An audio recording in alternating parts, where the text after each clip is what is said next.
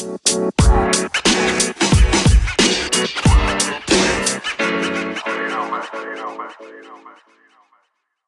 morning, afternoon, or evening, wherever you are in the world. Welcome to DBN News for 5/8/2020. The semi-daily news that even plants crave and anchors a #1 gaming news podcast. I'm Anthony, and I'll be your host today. With that being said, let's jump into the news. First is from GamesIndustry.biz and written by Brandon Sinclair.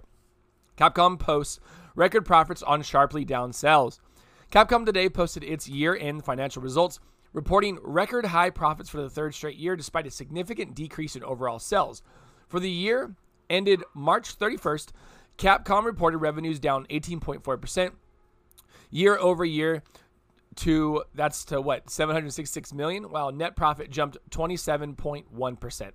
The company said its results for the year were driven by Monster Hunter World Iceborne, which shipped more than 5 million copies, and strong catalog sales of the original Monster Hunter World, Resident Evil 2, and Devil May Cry 5. A growing shift toward higher margin digital sales also helped improve the company's overall profitability.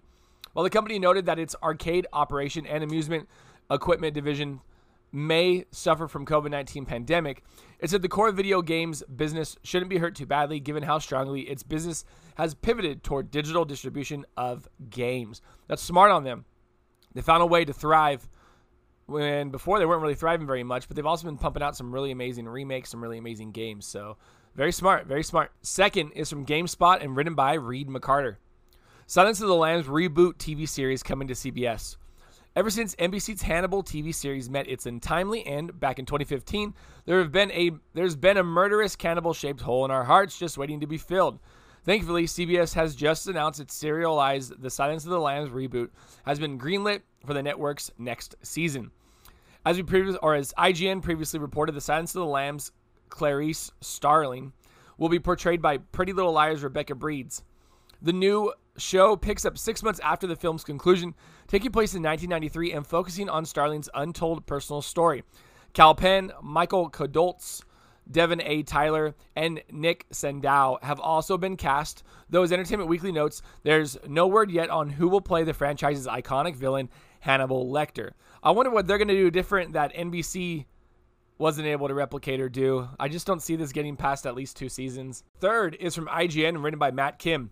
Microsoft Flight Simulator releases alpha testers gameplay screenshots.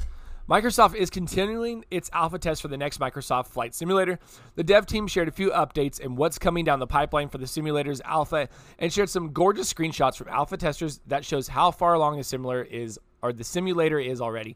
In the most recent development update, the Flight Simulator team announced that alpha build update 1.3.x.x is coming next week. The new build adds several fixes for the Airbus A320 along with other additions. The team is also looking to add more testers to the alpha in the coming weeks. That said, testers are already getting hands-on time with Microsoft's newest flight simulator and are sharing screenshots of their flights. You can even just search Microsoft Flight Simulator 2020. You'll find those screenshots. They look really good. This is cool. Awesome. It's been a slow news day. Last is from IGN and written by Jordan Oloman. Inside Xbox, Aaron Greenberg addresses fan response. General Manager of Xbox Games Marketing, Aaron Greenberg, has addressed the response to May's Inside Xbox 2020 stream, noting that the team set some wrong expectations about the presentation. Greenberg's response followed negative feedback from fans about yesterday's presentation, which promised next-gen gameplay in the lead up to the show.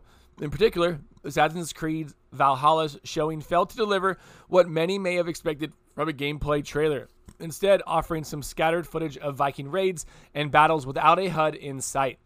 Had we not said anything and just shown May's Inside Xbox show like we did last month, I suspect reactions might have been different. Greenberg tweeted last night, "Clearly we set some wrong expectations, and that's on us. We appreciate the feedback and can assure you we will take it all in and learn as a team." In another tweet, Greenberg notes that the team expected fans to want more, and more is definitely what we plan to give them. As you may have heard during last night's stream, Xbox Game Studios head honcho Matt Booty announced that we'll be getting a closer look at the first-party titles coming to Xbox Series X in July.